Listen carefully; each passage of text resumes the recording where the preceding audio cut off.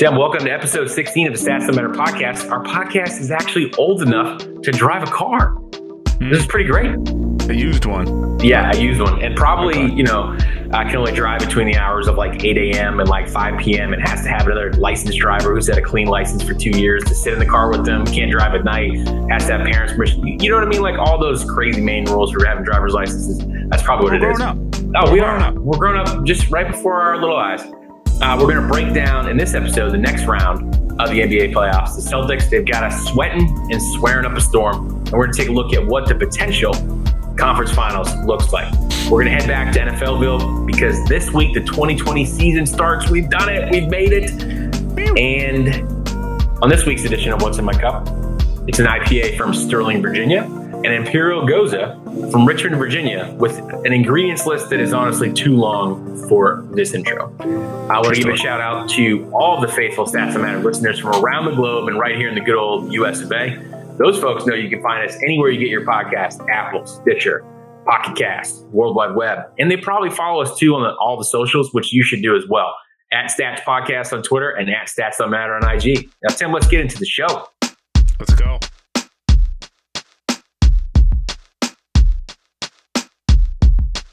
Look, NBA, playoffs, Celtics, Raptors. Let's start off with that. Tim, when the Celtics are good, they are lay good, right? As the French would say, Mwah, chef's kiss, lay good. Then they make lay puzzling decisions, and then they lose a game, and then they are lay good again. So it's almost like you throw a dart at the wall to figure out what's going on with the mojo of this Boston team, because when they are not turning the ball over, they're really a force to be reckoned with. But they keep turnovers coming like a bunch of Boston bakers. Now, turnovers are delicious when they're on a plate. On a basketball court, they are not delicious. And I want to give a shout out to Mike's Pastries in Boston for being the inspiration for that line. Now, if the Boston Celtics could stop giving all those turnovers up, they could actually be a pretty decent team. Kemba, Tatum, Brown, even Tice, they've all heard their names called this series. Yet their efforts have been overlooked by a team without Kawhi Leonard. And like, how is that team even sticking around with you? Serge Ibaka is in a walking boot and maybe not even playing Game 6. Do the right thing, Celtics. Play another lay great game and send the Dinos packing. Yeah, the defense has really been a standout this whole season, and you kind of knew, this whole postseason. You knew this series, them going up against another team who's touted now for the defense with the departure of their star in the offseason. I think one of the things that is really helping the Celtics when they do win is that all of their team seems to be contributing. Everyone's doing small parts to help contribute, where I think the last game, 6 of their players were in double digits, which is great for a team who hasn't been great on second chance opportunities with several guys who can shoot from the perimeter. I got to think, with only a few games left, the likelihood of Toronto coming back and winning 2 out of 3 is probably pretty slim to none. So I think the Celtics are moving on this division. This round. I think they've kind of turned a little bit of a corner, and they went from a good playoff team, maybe a contender. Oh, to a good team. I put a contender. Stats don't matter, but I got one coming up for you here in a little bit about who maybe have some of the best odds to make the championship. Let's go. I'm ready. My body's ready. Yeah, we got to move on. Clips, Nuggets. The Clippers, well, they look like that load management thing is kind of working out for them right now. They're up 2-1 on the Nuggets. They've found some footing. They're kind of evenly matched with the squad in Denver that's coming off a spectacular 7-game series against the Jazz. A lot of offensive games there.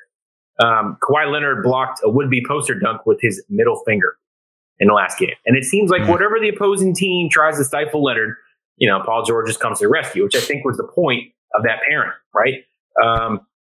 There's a lot of grudge talk that's going on between the two teams right now. And this is kind of the grudge match that we didn't know that we needed. You have a couple teams in the West that are kind of sneaky good. No one's really talking about them. And this may be setting up a storyline for post-COVID-19 basketball, where you're going to have these two teams that are going to go at each other. They're going to hate each other. There's just going to be bad blood there for a little bit, of time. I think it's going to be a good rivalry for sure. One would think, though, that with the way Doc Rivers has the Clippers playing right now, that they are kind of preferring to slowly strangle their opponents rather than gas them and run them off the floor with offensive shooting sprees, because that's just not what they're doing right now. And that could be because they're players who have done so much resting in this basketball from home quarantine, COVID season. Maybe they're just not in a rhythm yet. Yeah, I mean, I think Kawhi's the kind of player that'll just kind of carry you throughout any game as long as he's not, load managing himself. We saw all the success Doc has had. So, I mean, I'm not a big fan of the slow burn playoffs that one seems to be. I lean Clippers just basically for Kawhi. Yeah, because why not? Yeah, I also don't know if it's even the rivalry we even knew existed until you just said that just now. Oh, I'm telling you, it's shaping up to be one with all the smack talking going on back and forth between, hey, your players are flopping, your players are resting too much. Like, yeah, just give me this. Like, where was this like a couple rounds ago?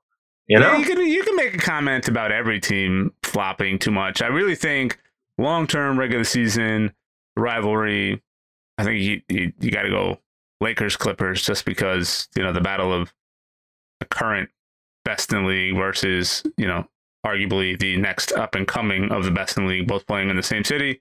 Well, I'll give it a whole half another real season before I consider it a real rivalry. But anyway, I got the Clippers going on. We'll see. Lakers versus Rockets tied up right now. They are actually playing Game 3 as we're recording this. Tim, how bizarre is this? LeBron's squad in the first part of every series looks like the Toon Squad from Space Jam. It's Bugs Bunny, Tweety, Daffy. You know what I mean? Yosemite Sam just out there just like playing on the court, not getting it going. And the Rockets, meanwhile, are just kind of evenly paced with them. Like, how is this happening? Now, the Rockets needed all 7 to send OKC packing. So why does 538 model give them currently a 26% chance to win it all? Second in the league behind those Boston Celtics. How is that possible? I mean, if you look at I'm not as big on the Lakers as everybody else is going into the season. I know, like you said, they look like the Toon Squad are going into it with all the talent they have there. AD is basically willing the team through over the last few games. But you see it a lot with LeBron teams where on paper they look like they're unstoppable, but start scratching a little bit below the surface, you start to see there are some weak points. Called it out a few episodes ago where I didn't understand why. It's always LeBron needs another big all-star. I mean, you're talking the greatest player in all of the league and easily one of the top 5 players in the league, both on the same team, and a decent supporting cast that may not be the most reliable, but still, Kuzma's not the worst player on the court. So you're saying it should be like there shouldn't be an even. They should be up 2-0 right now or 3-0. Hopefully after this recording. It's very odd to look at that series and say, oh, it's very close. Like the Lakers may not squeak this one out against the Rockets. I mean, the Rockets definitely aren't a bad team. Harden's a force to be reckoned with, but you're talking AD and LeBron James on the same team. Like there should be a close game, but still a win. Most of the time they play together, and I get it. It's a group effort, as we just talked about with the Celtics, and 6 of their players being in double digits. So, yeah, there are ways for you to win against top-tier talent. But still, I always find everyone has these high expectations for LeBron James teams, and they always seem to run out of steam as, the games start to really add up. I mean, we'll have to see what happens. But the 538 model took a look at the Rockets, and, they, on paper, should be a really dynamic, nightmarish type team to go up against. And, on defense, they're supposed to be really good, but they've not really played a lot together. Dude, injuries pre-pandemic, and then even just since getting back to the bubble. Westbrook shooting less threes. The beard is soaring right now, and the majority of the lineup's not playing together on the court. So Houston could get right by the end of the series if they really wanted to make a run, and they could really be a problem if they put away LeBron. I just don't see that happening.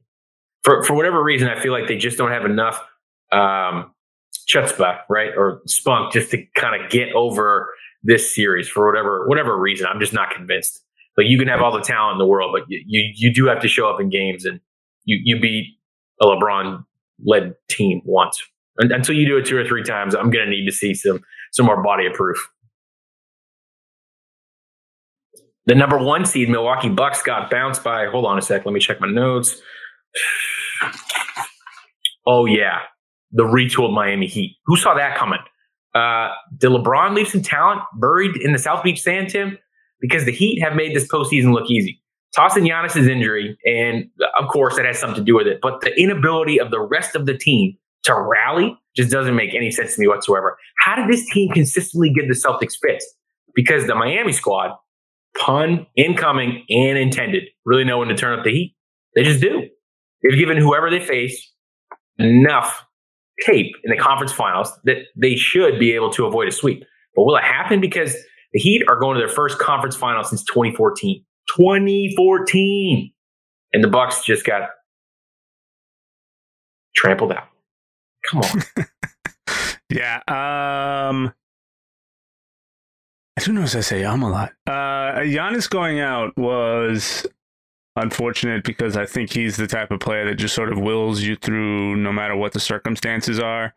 But yeah, the Heat was just like that younger little brother that just doesn't stop nagging you until you're fine. Have your way, do whatever you got to do. And I think that's kind of how this went, where they just kept going and kept going and kept going. But I think, the flip side of the argument I had a moment ago with AD and LeBron, I also don't think you can't rely on one player either. He needs at least somebody else. And I just don't think he had the same backup that could pick up the slack when he was out. So you knew once he was labeled out for the game, that was sort of the end of the line for them.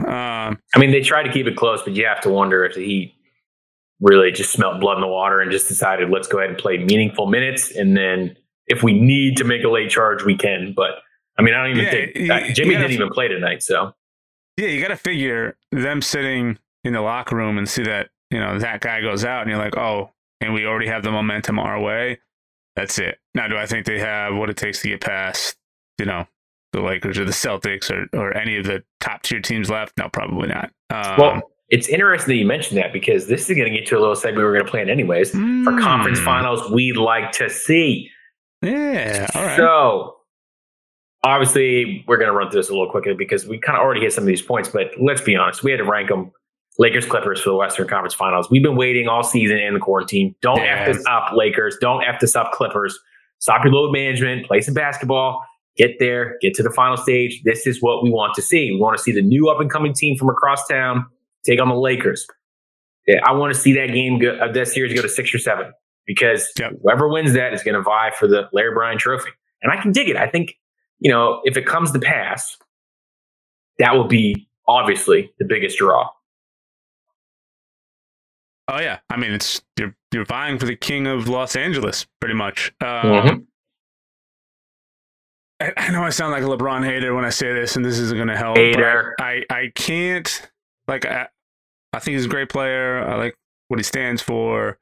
Maybe a little whiny at times as far as on the court, vying for calls and just flop a lot. It's an art form.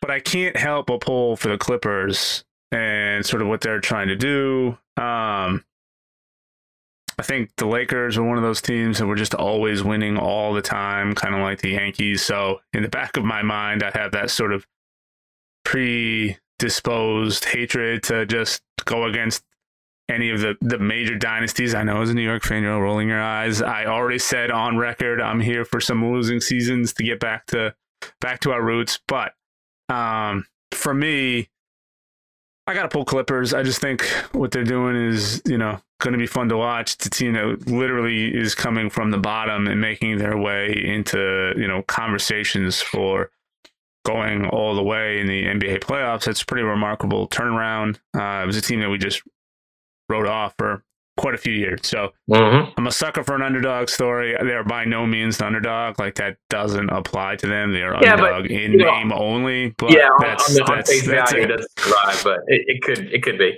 Well, if you want the underdog story, though, you got to go Lakers Nuggets, right? I mean, the Nuggets are a team that they gave us that offensive spree the last series. Then you have to think, look, do they have enough gas in the tank really to slow down the Lakers fleet once it starts getting going? And I just don't think that's the case. There is too much talent on both of the Los Angeles teams. Like, once they really decide they want to flip the switch, all right, now we're going to play. Cool. Get out of the way because you're going to get run the F over. That's just kind of the way it's going. Yeah, but, 100%. I mean, I have no stock in the Nuggets. It's a fun run in a odd, shortened season. Extend that same team out over 120 games, and I don't think you end up with the same outcome. But it is fun in a shortened microcosm of a season. Yeah, for sure. Of course, though, if we're going to talk about all these things, what about Lakers Rockets? Harden, Westbrook, LeBron, Anthony Davis, all playing against each other on the same court for multiple nights in a row. Talk about fantasy basketball. I mean, that would be the one, if you're a basketball purist, you probably want to see. That's probably not going to happen. All right. One of the last ones here in the West, Clippers versus Rockets. I don't really see this happening. That doesn't necessarily mean it can't, but you never know. I mean, these are two teams that would seem like on paper they would give us a good series. And as basketball fans that have been starved for content, do we want to see a series about a team who rests their players versus a team who has all-star players but can't stay healthy or on the court at the same time? That seems like kind of a snooze fest.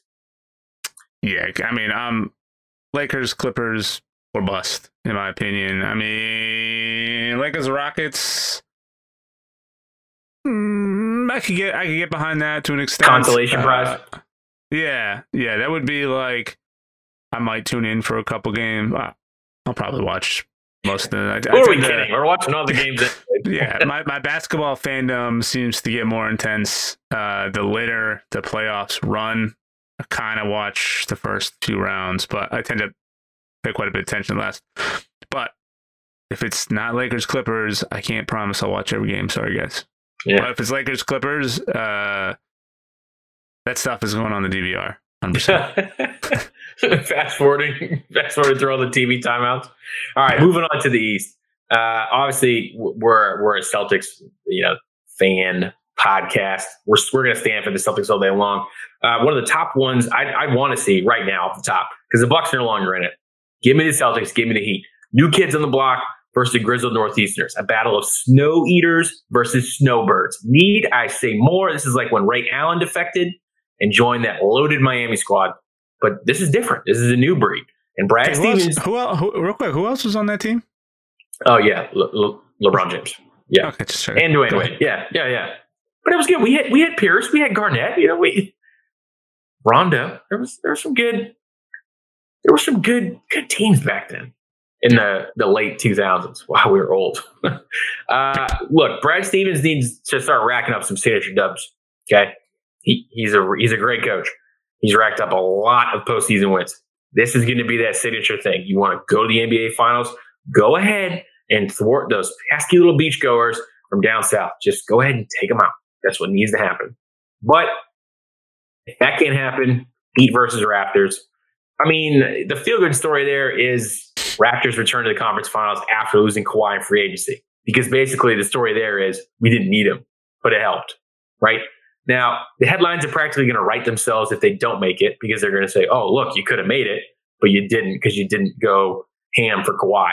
And if they do, there's going to be a lot of subtle boasting about how the roster was built and how sneaky good the team from Toronto is. I mean, personally, I just think that if they do advance, Drake's trying to buy part of the team. And if they don't advance, Drake is definitely buying part of the team. Get a little bit of a discount if that happens. I know that's what I'm saying. Like if you get a chance to go up there, then maybe you don't have 10% purchasing power. Maybe you have 15%. But if they win and they go to the conference finals, Drake, you don't have. I know you made a lot of money, but your valuation is going from like 10 to like 7%, maybe 3%. That's still a lot of money now that I think about it. It's like hundreds of millions of dollars. I have a hard time getting behind either one of those teams just because I I have no real allegiance to either one of them. I already talked about sort of the draw for the underdogs, and I think the Raptors are sort of that underdog in this weird, crazy 2020 season where the world doesn't make sense. It'd be great to see them make it into the finals, but I'll take them by default, I guess, because underdog. Why not? Yeah.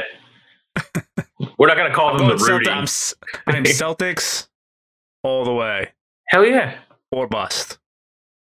Oh, Celtics are out. So if the Celtics don't make it, we're just not gonna watch playoff basketball anymore. If the Celtics are out, that's it. I'm gonna deflect all the NBA news to Sam for the rest of the year. It'll be like that Homer Simpson meme where he's like laying on the couch and his nose is like barely above his crossed arms. Like we'll just be so upset. Yeah. Like a little kid whose toy got taken away. We'd just be like, we're not doing it today. Dedicate all my time to the Golden Knights.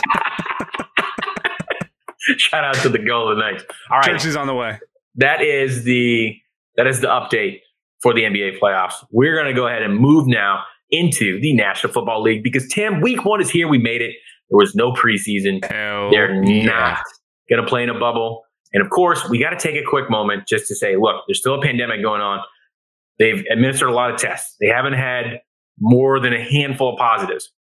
Does that mean the testing program is working? Probably. Did they have the false test scare? Yes. Do they have plans for what's going to go forward if a coach catches COVID? Or, we've already hammered out all those details. We can't go to talk about the season without just acknowledging there is more of an inherent risk in this season than there ever has been before. You're putting a season where you're already going to have musculoskeletal injuries with a respiratory disease. You've already seen all the stories in college about how the myocardial diseases in the college players puts them at advanced risk for COVID-19. And you'd have to believe that if it's that way in college, you're probably going to see some bit of that in the next level. So more to follow. We think that there definitely will be some positives that will happen throughout, but so far, so good. So now that we got that out of the way. Also, a quick interesting storyline. I don't know if anybody was following the Penn State announcement and the follow-up and the clarification and all that, but in case you missed it, the Penn State athletic program came out and referenced a study that was done on student athletes. Now, the clarification was that none of these are actual Penn State athletes. They were all high school age kids. And what they found was that of the kids tested who tested positive for COVID, when they did full chest workups on heart and lungs and all that, 35% of these kids showed some form of long-term heart damage, like cardiomyopathy and things like that, which are pretty significant. And these were kids who may or may not have ever even shown signs of having COVID. Some of them were completely asymptomatic. Some of them were sick, but these are young, healthy kids who are hoping to go on and make careers in college based around sports. And then obviously the goal is to make it into the NFL. But it goes to show some of the sort of serious side effects to this that people aren't really talking about. We talked about it early on with Stephania Bell and some of her studies and some of this research she's done with the various leagues and some of their protocols. It was new information to us at the time. They were doing full cardiological workups, and to find out that not only are they all doing it, but they're also doing it for younger age groups just to kind of see what to expect. And it is a real thing. 35% is a lot. A lot of people keep arguing with COVID and the severity of it being less than 1% of a mortality rate, and a lot of people not showing signs. But when you start factoring in 35% of the test pool showed heart damage, that is not something to just sort of wave off, because as you get older, that toll is going to start adding up as you put more stress on it, whether it's through sports or the way you manage your health, whatever the case may be, just normal stresses in life. Like a lot of the things that I've gone through health-wise have been outside factors, not my general health. I tend to be a pretty healthy guy, but the amount of stress I'm through with work and family life and all that sort of stuff tends to really do damage long term. And if you go into it with damage already done, in your earlier years, I mean, sure, you can recover from a lot of that stuff. You can build stamina. You can do a lot of things to help sort of improve those factors. But to not know, one, you had COVID because you didn't get tested, and to immediately follow that up with not knowing you have a heart disease as you go on in your life is unreal. And people need to factor that in when you start thinking about COVID. Yes, 0.1% or whatever the number is for COVID fatality rates is low, but it's not going to factor in all the people who are going to go on, have long-standing health concerns, and then suffer some sort of consequence later on in life. Like, those are not going to be evaluated in there. 35% is a huge, huge number. That is a big, big number. So. Yeah.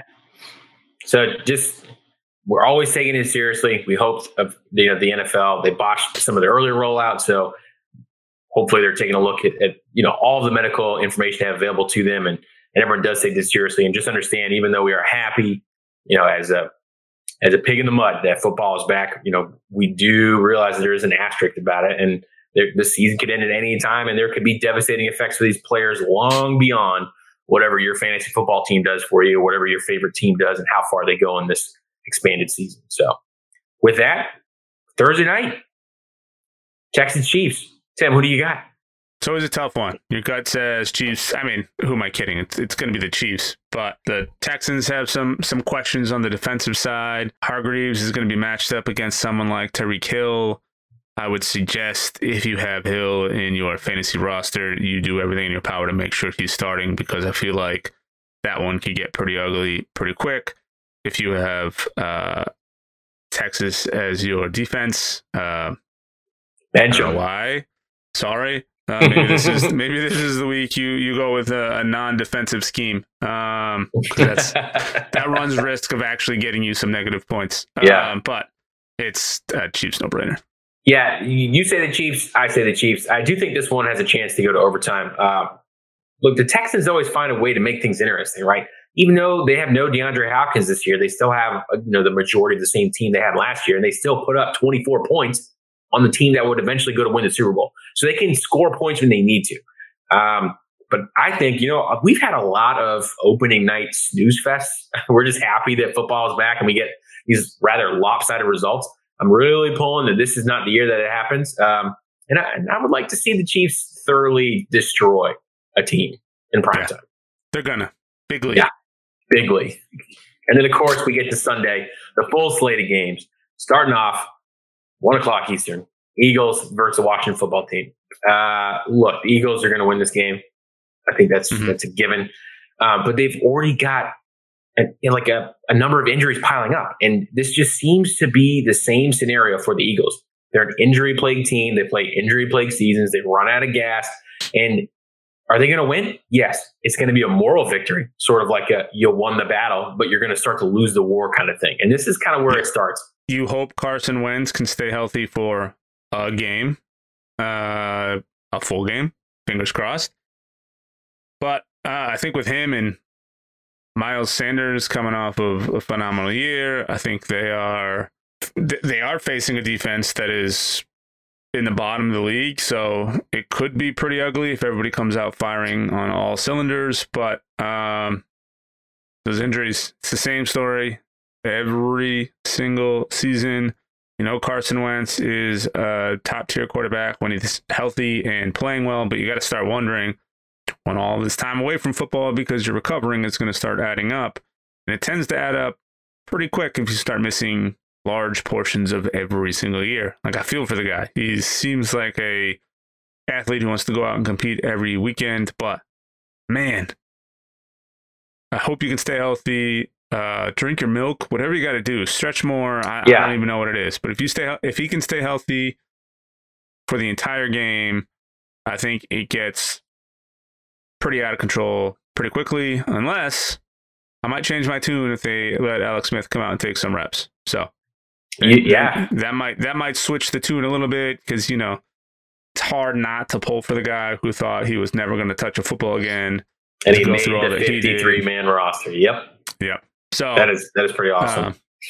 He might be on the roster just because of everything and the PR move to go along with it. But you hope it's because he earned a spot, and maybe you do hope the game gets out of hand pretty quick so they can let him get in and take some reps, maybe at the tail end. But we'll see what happens. Otherwise, I think it's Eagles by a large number. And I do think that opening weekend, there's just something about it. Obviously, starting off in the division, they're going to want to get off to a fast start anyways. I kind of feel for the Eagles. I mean, they're paying Josh McCown $12,000 a week to be football ready in a state that's like a time zone away. Like we saw how this happened, obviously, on the last season of All or Nothing with the Eagles. You're going to have to call him in at some point. I hate to say this, Philadelphia. I don't hate to say this, actually. You might hate to hear it. Colin Kaepernick's still available. Colin Kaepernick is probably a better quarterback. No, I'm not going to say probably. I'm going to say he is right now a healthier quarterback than any one of those two guys you got. And you need to be picking up the phone and bring this guy in for a workout. Seriously. Hell of a Madden rating. Madden rating is better than most of the league. So that. Welcome back to Madden. Kicked out unfairly, that's for sure. Moving on, Dolphins, Patriots. Fitzmagic is the week 1 starter for the Dolphins, but the Cam Redemption Tour is one of the only acts that's still out on the road today. COVID be damned. And the Patriots are going to pull this one out. Yeah. I'm pretty interested to see how Cam and the team plays together, considering all the time he's spent talking up the relationship that he's built. That being said, the Dolphins always tend to play the Patriots pretty competitively, regardless of how the teams are built. Every single season, that's the 1 or 2 games on the schedule that you're like, oh, okay, no matter what, this is going to be a close one for any number of reasons. It doesn't seem to have any rhyme or reason, but I think, Fitzmagic is out of rabbits to pull out of his little hat. I think that shtick has sort of slowly started coming to an end.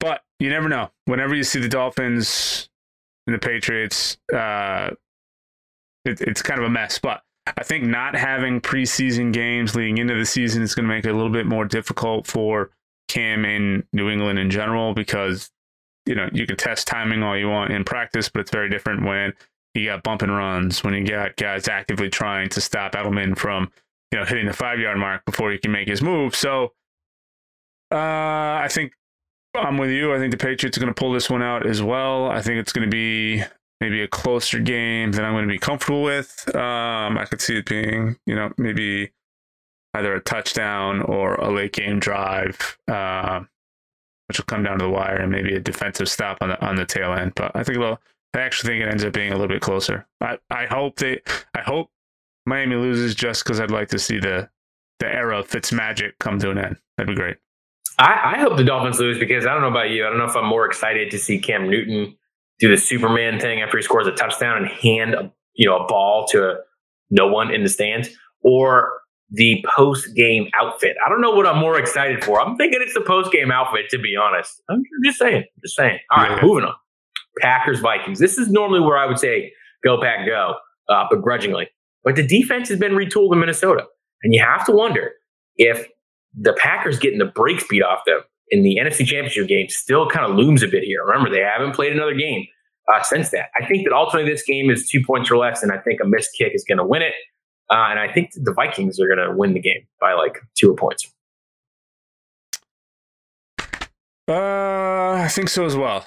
Aaron Rodgers, I've said it before, I think has seen the peak and is now on the other side, not in the same dramatic. You hope it's more of a decline like the Tom Brady style decline and not the Brett Favre style decline, where he still becomes viable for the next few years.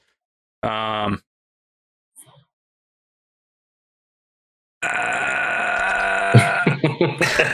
one's a tough one for me. This is a push, really. Like, you know what I mean? Like, if you're not a fan of NFC North football, you probably don't know. If you're a diehard cheesehead, you're obviously going to say the Packers are going to win this game.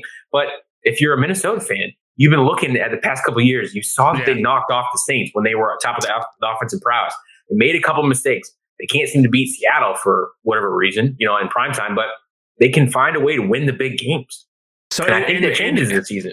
Yes, I mean, so in my notes, I have the Vikings, right? Because you have Dalvin Cook going up against a really bad Packers defense. They're literally bottom 10 in run defense. But saying out loud that you're rooting against Aaron Rodgers in the Packers is always tough. But I'll go with my initial guy. I got to go Vikings as well. All right. What about Colts Jaguars? Who you got on that one? I got to go reinvigorated Rivers. I'll take him at least week 1. Okay, so you'll take the Colts week 1. Like, what are they going to go 1-15? Come on now. This is so here's freaking Rivers. I know, but here's my thought on this season. I think compare this to any other season. You've had 3 or 4 games to actually work out a bunch of kinks before the season even starts. You don't have that now. You're literally going right into the start of the season without any trial and error, any warm-ups outside of practice. I think what you're going to end up having is a bunch of teams that are going to stumble aggressively out of the gate because your timing's not down. You're not in a rhythm. You haven't developed on-the-field awareness for not only your players, but their mannerisms. You know, your QB tends to have tells, or maybe his throws are always slightly off, you know, in a particular area. You can make those adjustments on the fly. You don't have that. And I think teams with new quarterbacks, I'm going to tell you the same thing about Tampa Bay here shortly. But I think what's going to happen is you're going to have a couple teams stumble out of the gate, and it's going to be really hard to make up that time if you've come out and lost 3 of your first 4 games. And then I think, you know, obviously that's only a quarter of the season. You have plenty of time to turn that around. But if you're going up against teams who have really figured it out right out of the gate, it's going to be a very different ball game come week 5 or 6. So I say I take in week 1, not because I dislike the man or I dislike the move. I just think it's going to take a couple games for everybody to kind of get in sync. You got a new team, you got a new scheme, you got new players around you. It's not like you're in San Diego anymore and you've been playing with guys who are now, you got your coaches. It's not the same year after year after year. It's a whole new scheme. I mean, Cam's the same way. If they stumble out of the gate, I think they have a rough first half of the season trying to get everyone in sync, because then you may have like some constant shuffling of guys on the roster, you know, who's starting, the play calls and all that. You tend to maybe overcompensate because you didn't have any of that time before the season. So I say I'll take Rivers week 1, not because I dislike the man, but I think it's going to take a little bit of time for him to kind of get in line or in tune with the rest of his team. So week 1, yes. Week 2, that'll be a conversation we'll have to have after we see how he does this weekend. He's going to throw 2 touchdowns and he's going to throw 2 interceptions. That's what's going to happen. Yeah. The Colts are going to win anyways because their defense is going to give the Jags and the Minshew mustache a lot more than they can handle week 1. I mean, one of the Jaguars running back is on the COVID-19 list for the 2nd time. Leonard Fournette is no longer a Jaguar. Yeah, they don't have some key players on defense. I just see this getting to a point where it could get ugly quickly. But I do think that Philip freaking Rivers is going to be pretty charitable and give him back something as well. Yeah. Bears Lions. Who you got? I remember when this used to be one of the matchups you would look forward to every season. Just the history between the 2 teams, the history of those teams in the league in general. But I can't tell you how much of a snooze fest I think this game is. I used to have a lot of faith and a lot of hope for Patricia. That's petered out a little bit for me. I know he showed a little bit more towards the mid to tail end of last season. Matt Stafford looked well before he got injured. So there is some promise there. You kind of hope they turn it around, but especially against a Bears team, you didn't learn anything over the last few years, and you went ahead with the same QB who's, unless we all missed something, and, you know, being locked up in his house for a couple extra months made him that much better of a QB. I can't put my finger on why you wouldn't just at least try something different going into the season. Maybe they have him on a short leash. I don't know. But Lions, they got a couple injuries that have sort of piled up a little bit, but I think just because of lack of interest, I got to go Lions. Yeah, I am actually, shout out to Matt, listener to the podcast. I'm going to go with the Lions here. The Bears declared that Mitchell Trubisky was their starting quarterback, and the man behind him is making $21 million. So this is just the beginning of the full job audition. Because like you said, there's a super short leash, and it's going to be 1 or 2 games. The Lions just signed Adrian Peterson, and they have like 1 million running backs on their roster. So that's a running back by committee that who knows how that's going to go out. But that could be good. Yeah. I mean, the Lions are going to win this, and the drums are going to be getting louder and louder, and it's going to start to become unbearable for the team in Chicago. Did you see what I did there, Tim? Oh, my God, that's so bad. That's hashtag so dad bad. joke. Yeah. First of all, if you ever tell a joke and you have to follow it up with, you see what I did there? It's a bad joke. Oh, just I gotta clear that up for the world and everybody who's listening. If you're the type that posts on Facebook and then you follow it up with, you see what I did there? Yes. We all saw what you did there. Point taken. Stop it, everybody. Stop it. All right. Okay. Raiders, Panthers. Look, Christian McCaffrey's going to have 150 all-purpose yards. The Raiders just put Marcus Mariota on IR. This one looks like it might be close on paper, but it's not. I mean, the Panthers are going to win by a touchdown. I would even say more than a touchdown. Raiders have a lot of building to do. They still have some restructuring going on. It's been going on since the Gruden era began. They still haven't quite dialed that in. So I think more of the same out of the Raiders this season. Maybe they find a little bit towards the tail end, but they're the little brother still trying to figure their shit out. Oh, yeah. New stadium they're going to play in. I don't think it's going to get too many dubs in it. And there's not going to be fans. I mean, I'm sure there'll be Raiders fans, Raiders faithful out in the parking lot, ripping shots, doing stuff. I'm sure that's going to happen. Dressing up in the 128-degree weather or whatever it's been out that way now. Yeah, true fans. They got support, right? Moving on, Jets, Bills. Look, the Bills re-signed a defensive piece. They gave Josh Allen some speed at wide receiver. I just think after everything they've been doing, which is like over the past few seasons, the Bills have been like tinkering just a little bit. Tinkering. And I think that this is the season where it probably begins to click and fall into place for them. But that being said, they're going to roll the Jets this week. Oh, yeah. Jets are going to jet no matter what. And you got to feel bad because Sam Darnold seems like one of those guys who could actually be viable. I was saying that during the Mark Sanchez, Tim Tebow era, that either one of those guys could have been perfectly serviceable quarterbacks if they were on any other team and didn't just have to deal with the Jets being the Jets. I think Sam Darnold might be kind of in that same boat where is he an elite quarterback? No, I don't think so, but he could at least be top tier of the middle tier. I mean, top of the list in like that middle tier, sort of like where the Eli Manning was. If anybody tells me Eli was a top tier quarterback, you're wrong. He won 2 Super Bowls, but 2 Super Bowls against arguably one of the greatest quarterbacks ever to play the game. Even a blind squirrel finds a nut. Every rose has its thorn. Here we go. The excuse train rolls on. No, I think he was. I think he was I think Garoppolo is going to turn out to be the same way. Perfectly serviceable quarterback that's going to put teams in winning positions. That doesn't mean they're elite quarterbacks. It just doesn't.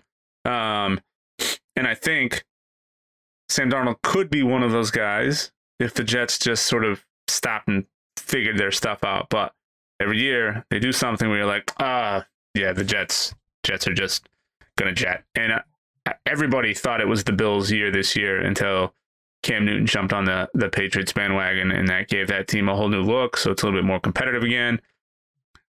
I think the Bills roll the Jets pretty easily. It'd be a nice surprise if they didn't. It'd be a cool little matchup to see again, Taylor New York's, but not this weekend. Nope, not at all. Moving probably on. Not this season. Yeah, probably not there either. Browns, Ravens. Look, last season, Ravens came out, obliterated the Miami Dolphins, and then quizzically lost to the Browns. That is not going to happen this time. There's going to be no redux of last season here. The Ravens are going to come out. They are mad that they got trounced out of the playoffs. They're going to thump the Browns. It's not going to be close. It's not going to be pretty.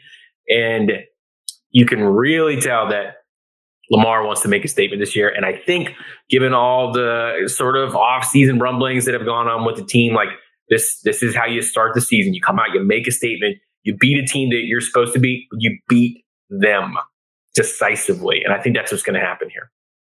Yeah, I'm on record with my lack of faith in A1 Baker Mayfield.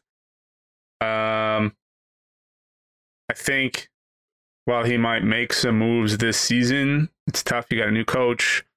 You do have a healthy OBJ, though, coming into the season. I think they'll start to figure it out, hopefully, towards the middle of the season, maybe even towards the end of the season.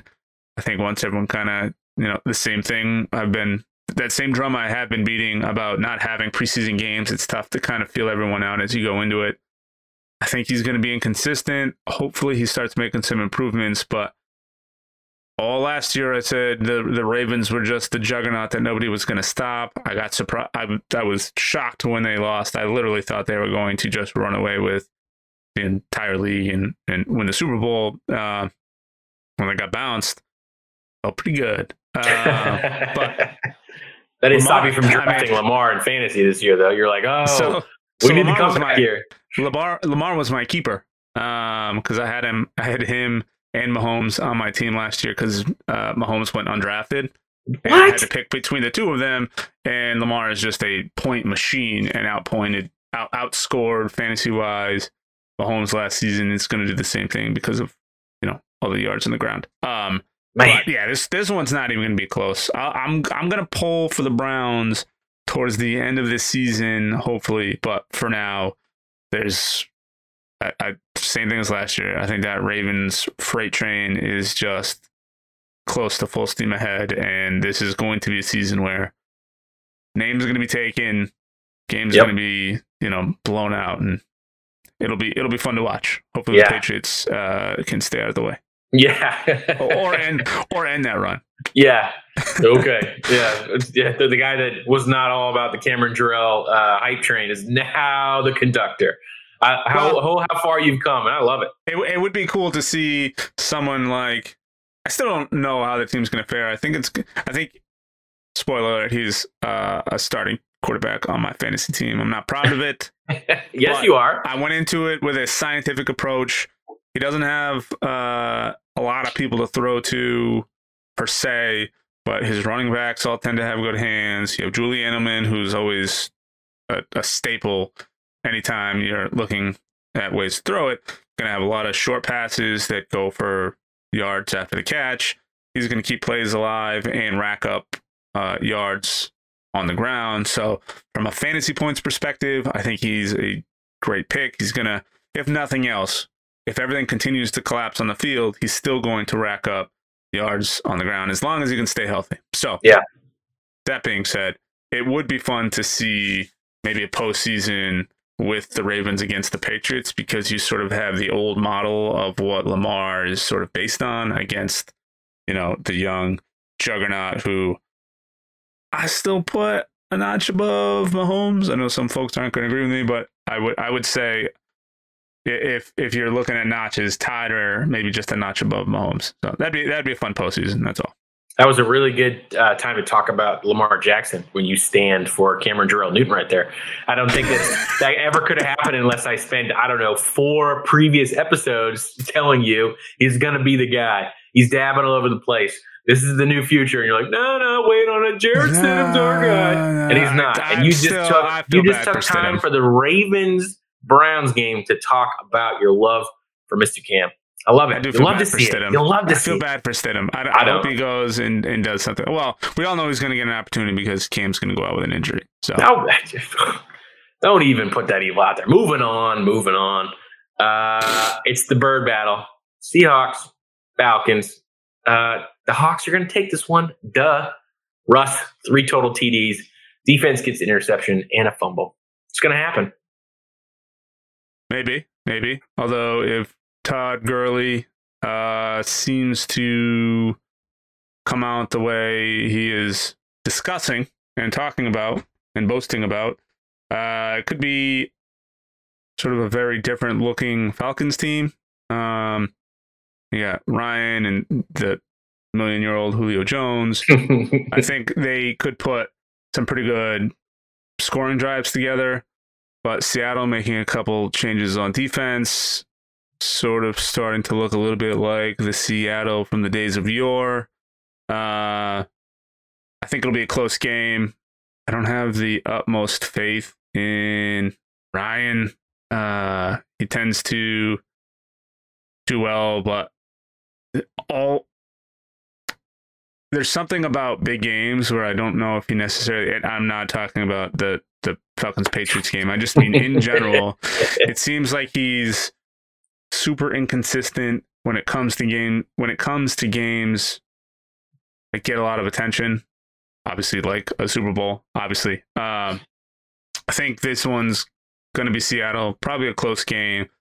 I think it'll be Ryan finding a way to lose it, unfortunately. And I will agree, it'll probably be by way of interception. Which would be so great. And all the critics could just pound sand for Seattle. Yeah. Start the season off with an interception. A game-winning interception would be great.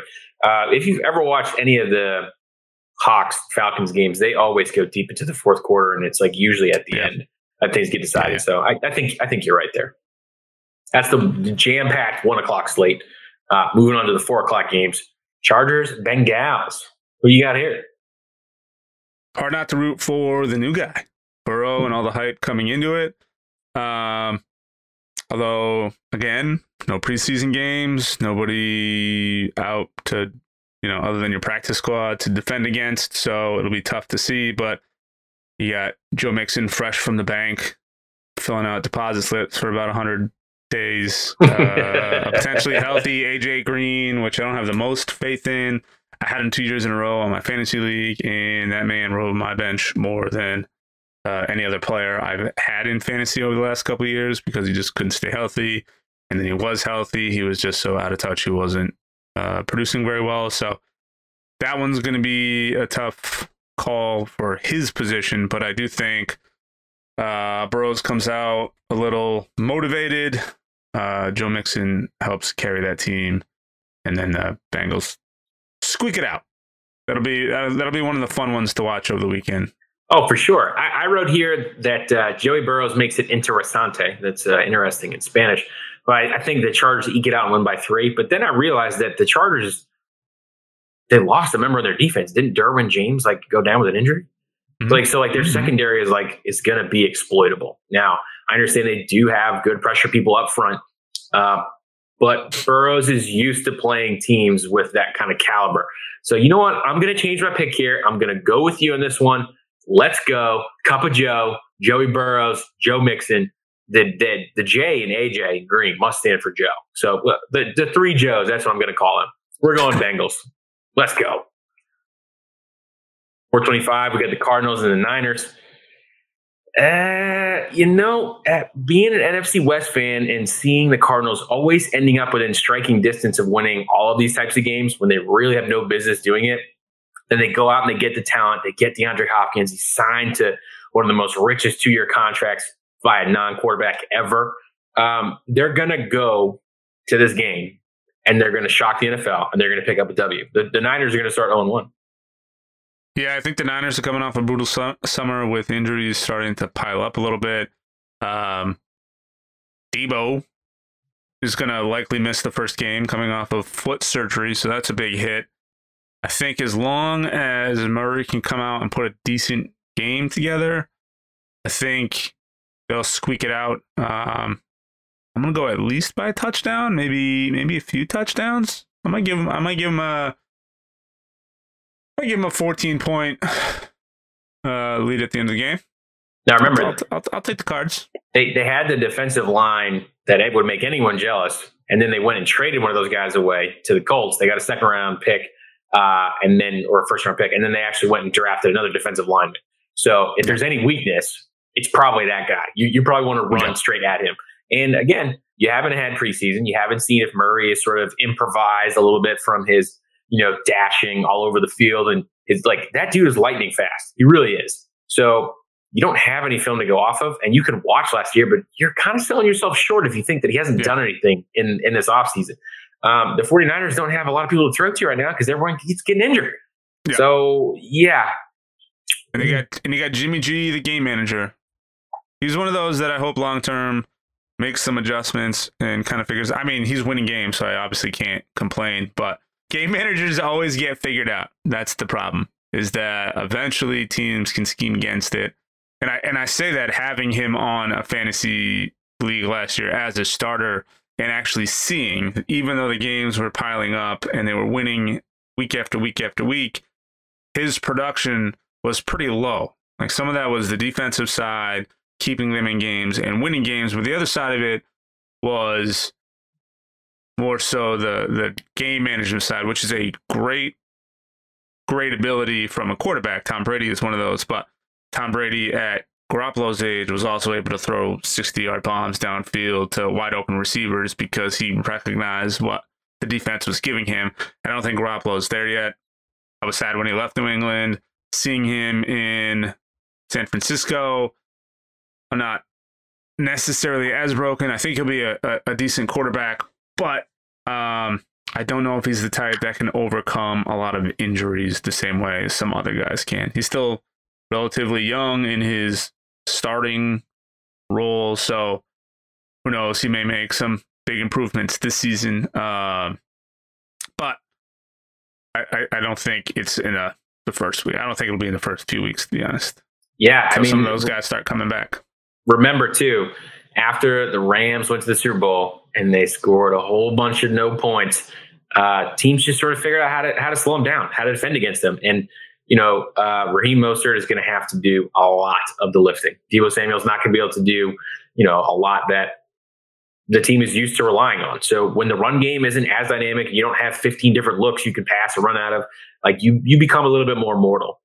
And for those teams that have always been itching at your heels, they know when they can smell blood in the water. And I think unfortunately, this is probably one of those games that happens.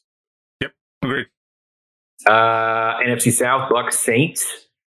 Look, I'm not necessarily the biggest Patriots fan, okay?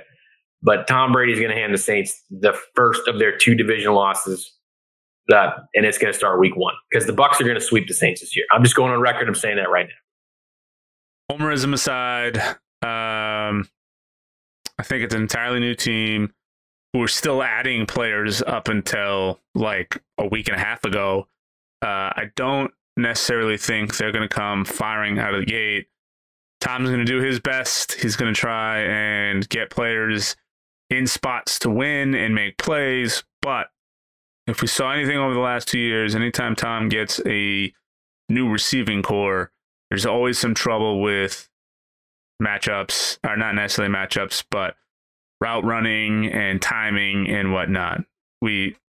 I'm on record saying I think some of his downfall over the last few years wasn't even necessarily his fault.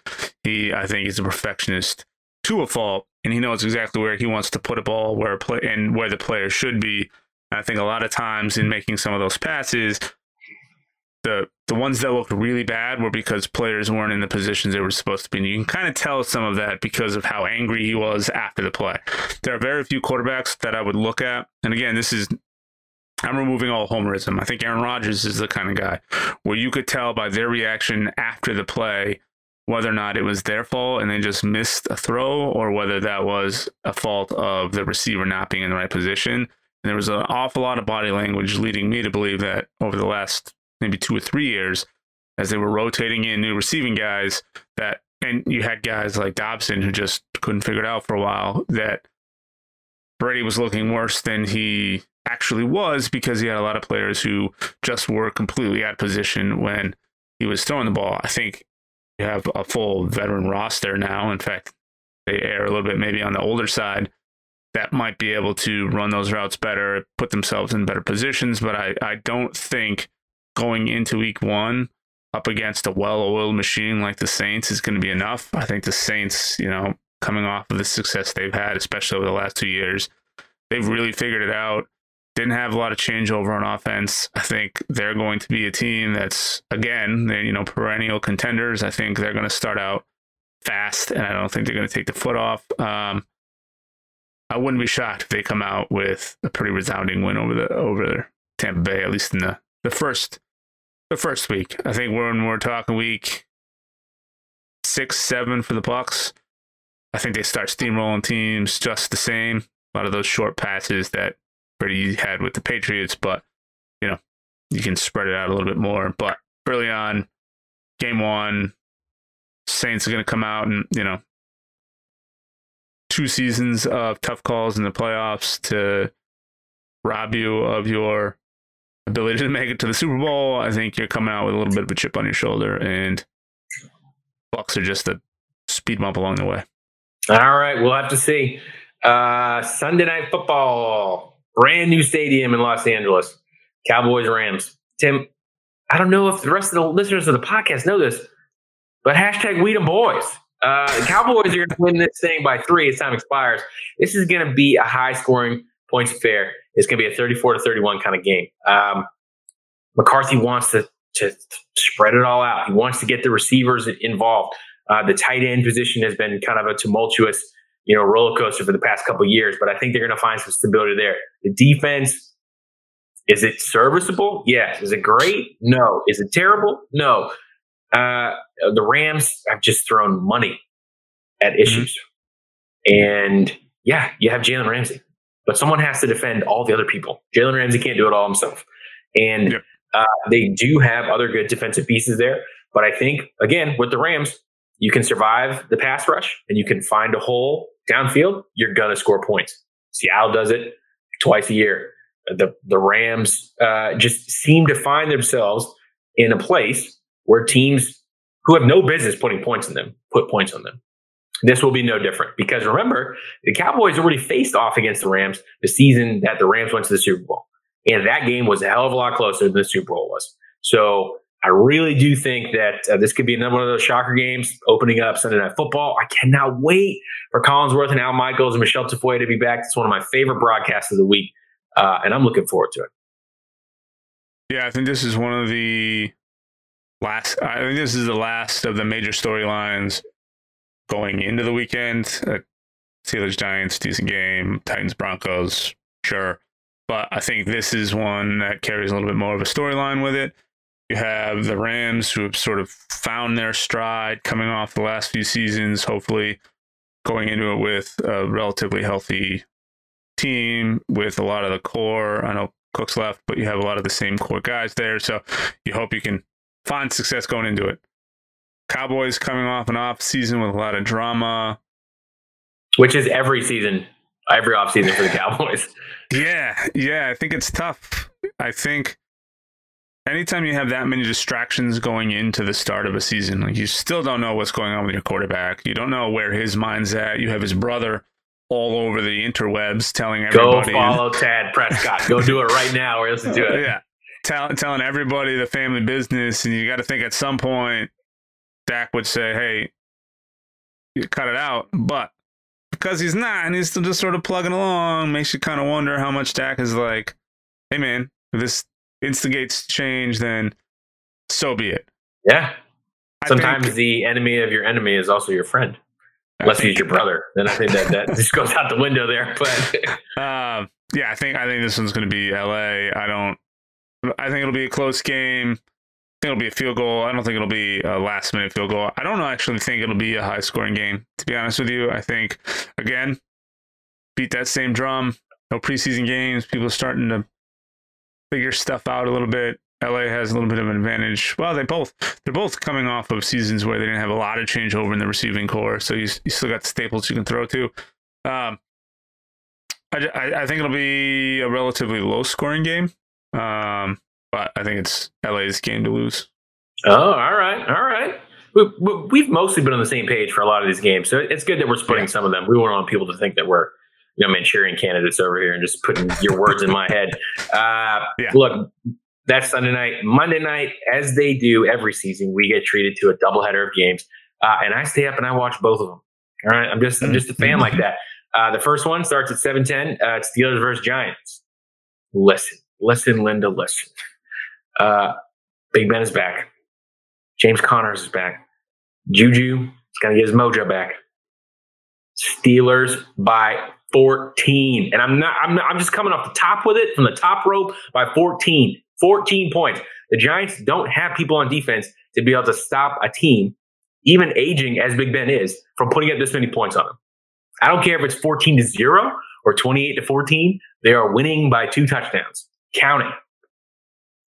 I mean, for me, I hate to say it, New York, the history with the Patriots. I have a hard time not rooting for New York in this one. I think Ben's ship has left the harbor already. It's pulling up anchor, about to hit full steam into the promised land that is retirement. This might be the season that you see it. I like Connors. I like Juju. I just don't know if Ben is going to be the guy that makes that all happen for them. You got Daniel Jones, got Saquon Barkley. Saquon's coming off a little bit of an injury rehab, but I think that man's quads are going to carry the Giants at least past the Steelers and into a pretty decent season this season. You think the Giants are going to win? Against the Steelers? Yeah. Oh, no. Yeah, who has the better defense on paper? The Giants. Who has the better offense on paper? Oh, no. You just made me talk that. Who's the better defense on paper? It's the Steelers. Who has a better offense on paper? It's the Steelers. Who's going to win this game? It's the Steelers. Get out of my head, Tim. I have no faith in the bigger, heftier Ben now. Injury prone. What is he supposed to be? Small Ben at some point in the near future? Is he supposed to lose 30 or 40 pounds? I mean, the guy threw his arm out. He threw it out last year against the Seahawks. He threw so hard he destroyed his arm. Yeah, I'd rather play for that guy and say he's going to win the game because he's going to put it on the line than Daniel Jones and a guy who can squat 700 pounds. Have you ever thrown out your arm though? Oh no, never. I mean, I don't have enough muscle in my arm to really generate that much power. So here's the problem with throwing out your arm. So when you throw out your arm, you legitimately throw out your arm.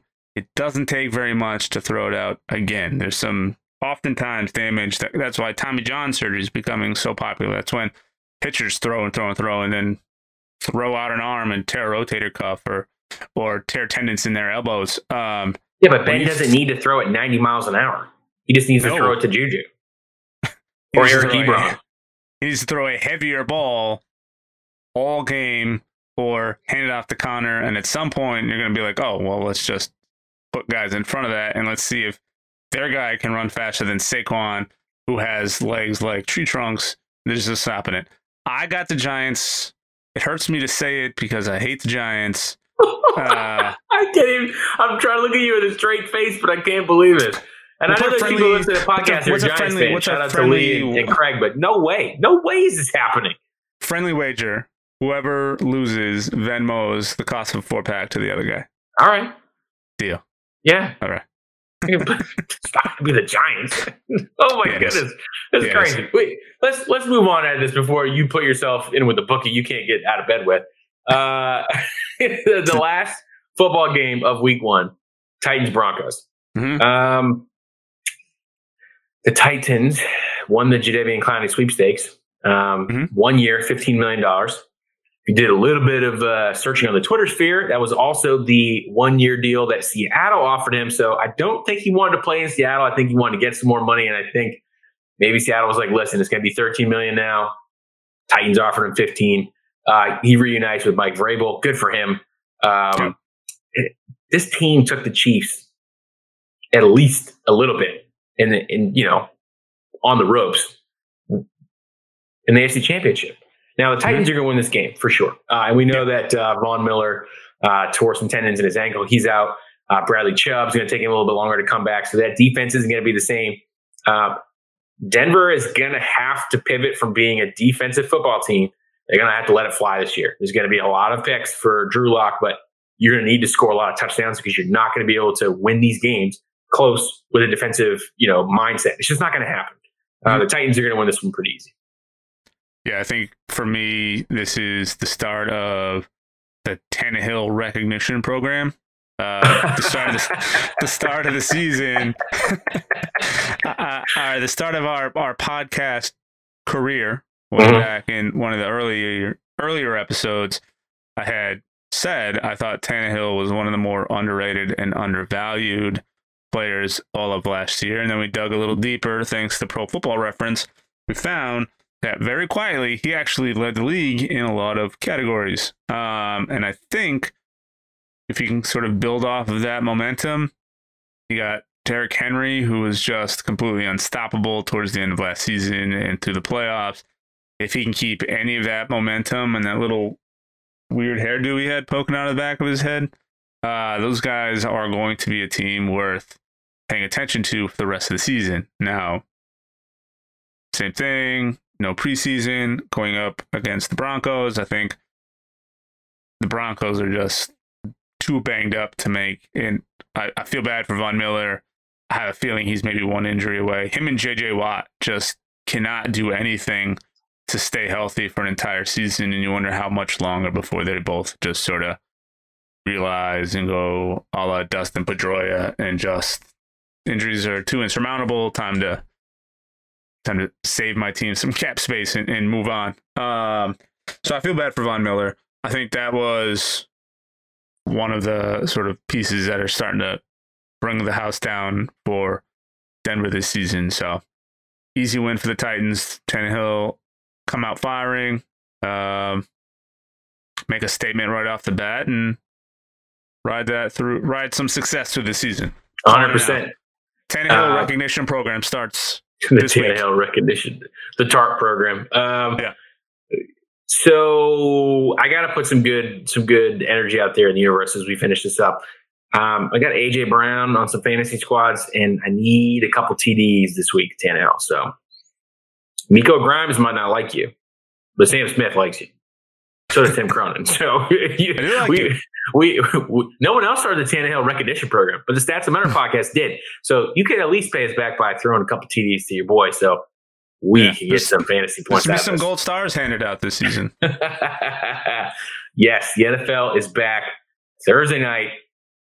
First game, full slate of games on Sunday, and a doubleheader on Monday. That's what I'm talking about. And now it's time for my body's ready. Oh, you keep saying that. Is your body like never ready? Because you keep saying my body's ready. I'm ready for it. I'm here for it. I'm ready for it. Are you just in a constant state of readiness? It takes a lot of effort to get my body in game day prime conditioning where I can sit for multiple hours without moving, other than go to the fridge, send my son on an errand to distract him for 15 minutes at a time, and get myself prepared. I have worked all COVID season to get my body prepared. It is ready. It is time. Put me in, coach. I'll sink right into that couch. I'll nap maybe one quarter of a game. Be ready to go for the next one. I'm here for it. I'm ready. The body is ready. It's got that extra coating to help keep me prepared. You should just buy a copy of the TB12 method, and then whatever he's doing with those avocado ice cream and those other snacks, maybe you should do. So you can, do some pliability stretches before the game starts on Sunday. Probably not.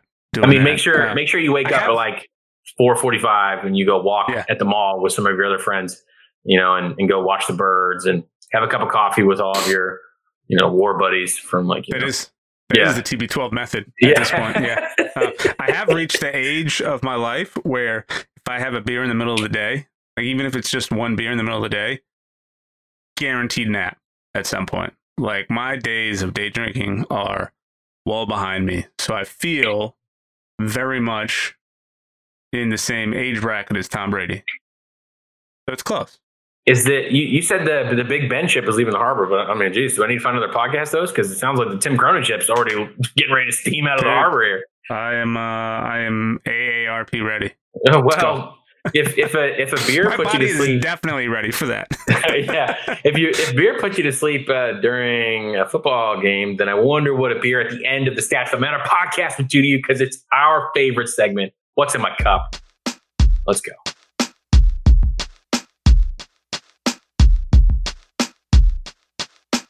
All right. We know that you love craft beer, Tim. Mm-hmm. But I think you've outdone yourself this week with the beer that has an ingredients list that, on paper, should never work. Tell us about this beer. It's a shopping list at your local Whole Foods section. So shout out to Jared Martin. He helped make this beer possible. It's a Veil Omnipolo collab called Tefnut. And here is the list. Creamsicle Berry Swirl Imperial Goza Ale with blackberries, raspberries, orange, non-dairy vanilla ice cream, Madagascar vanilla, and vanilla salt. So I had no idea this beer was coming. I know he's a big sour fan, he knows I'm more sour tart. But god damn, that's a lot of stuff in one beer, and a lot of that stuff sounds very, very sweet. We're gonna find out in just a second here. So here goes nothing. I will preface this with the fact that I'm neither the biggest sour fan or Goza fan. Something about salty beers, they're very, very hit or miss. I've had a few of them. Black Hog makes a couple pretty good ones. Their Bush Pig series tends to lean sort of Goza. But historically, not the biggest fan of Gozas and sours. I've said it before. I've tried about a million. Let's make it. I don't know if this. Recall this one a sour? I don't even know. Yeah, it's an Imperial Goza. Yeah, but that means it's a Goza, not a sour. Yeah, it's a salt sour. Yeah. Different taste profiles, though. Not with that. Not with this one. I don't want to ruin whatever ranking you're going to give it, but this beer sounds like a Pinterest recipe gone right, it does. like a Franken recipe. So go ahead and crack that bad boy. We got to get your rating on it. It sounds like something I would drink out of the blender while trying to lose some of the COVID weight. Okay, so it blew up all over my hand. Yep. It is a very deep red, and it looks very much like what I just described, like something that would come out of a blender. Like, I feel like there should be ice cubes in it. Sam, check this guy out. I feel like a vampire. Yeah, as I say, can we call you Wesley Snipes and Blade? Because you're drinking a glass of blood there, brother. All right, here we go.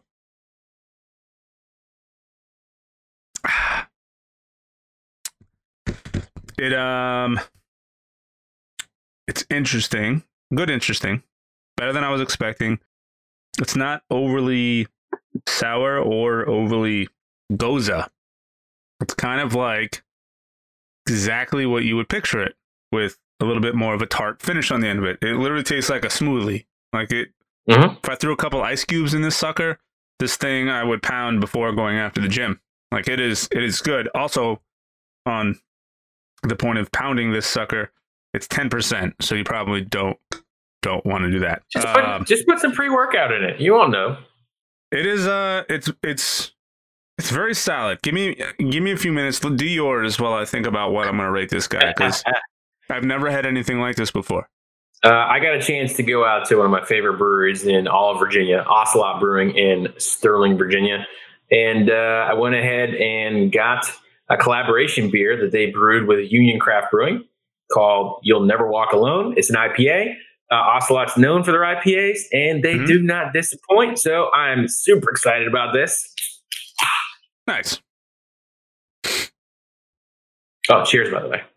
Cheers. Even though our podcast isn't old, it's like not old enough to drink yet, but whatever. Old enough to swear though now. So look out for that ESRB rating upgrade. Yeah. Get the T to M rating here in a couple episodes. Oh, that's really good.